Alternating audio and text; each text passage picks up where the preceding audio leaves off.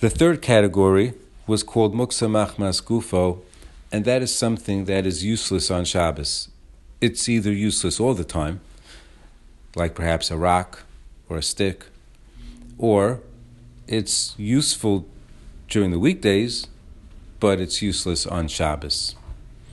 For example, a raw piece of food, raw meat, raw chicken, raw fish other than sushi or anything else that you actually eat raw. All of those things have to be cooked. Also, examples were a box of raw pasta, anything like that which has to be cooked or baked.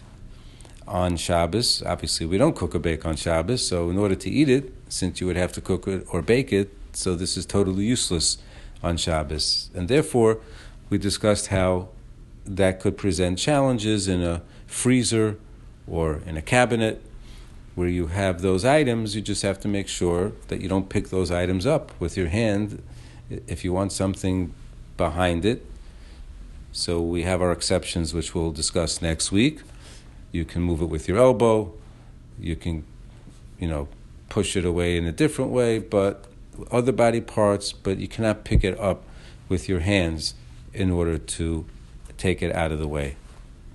And again, very important, this category as well cannot be moved even if you need the place. So that's what we're talking about now. You need the place.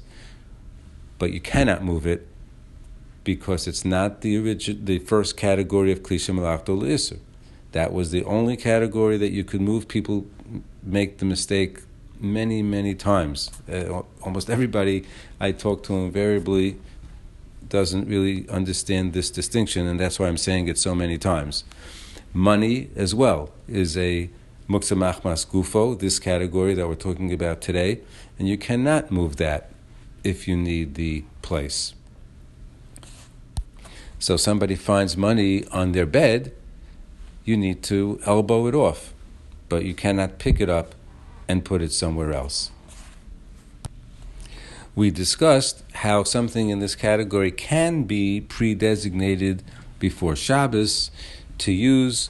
The easiest example is that a person should designate it forever, meaning as long as they're going to use this rock or stick, it's going to be used as, let's say, they want to use it as a door stopper. So as long as it's always going to be used as a door stopper, then it's not going to be muktzah anymore, and you can use it. Also, if you've already used it during the week, you've already made it as that, and that's okay as well.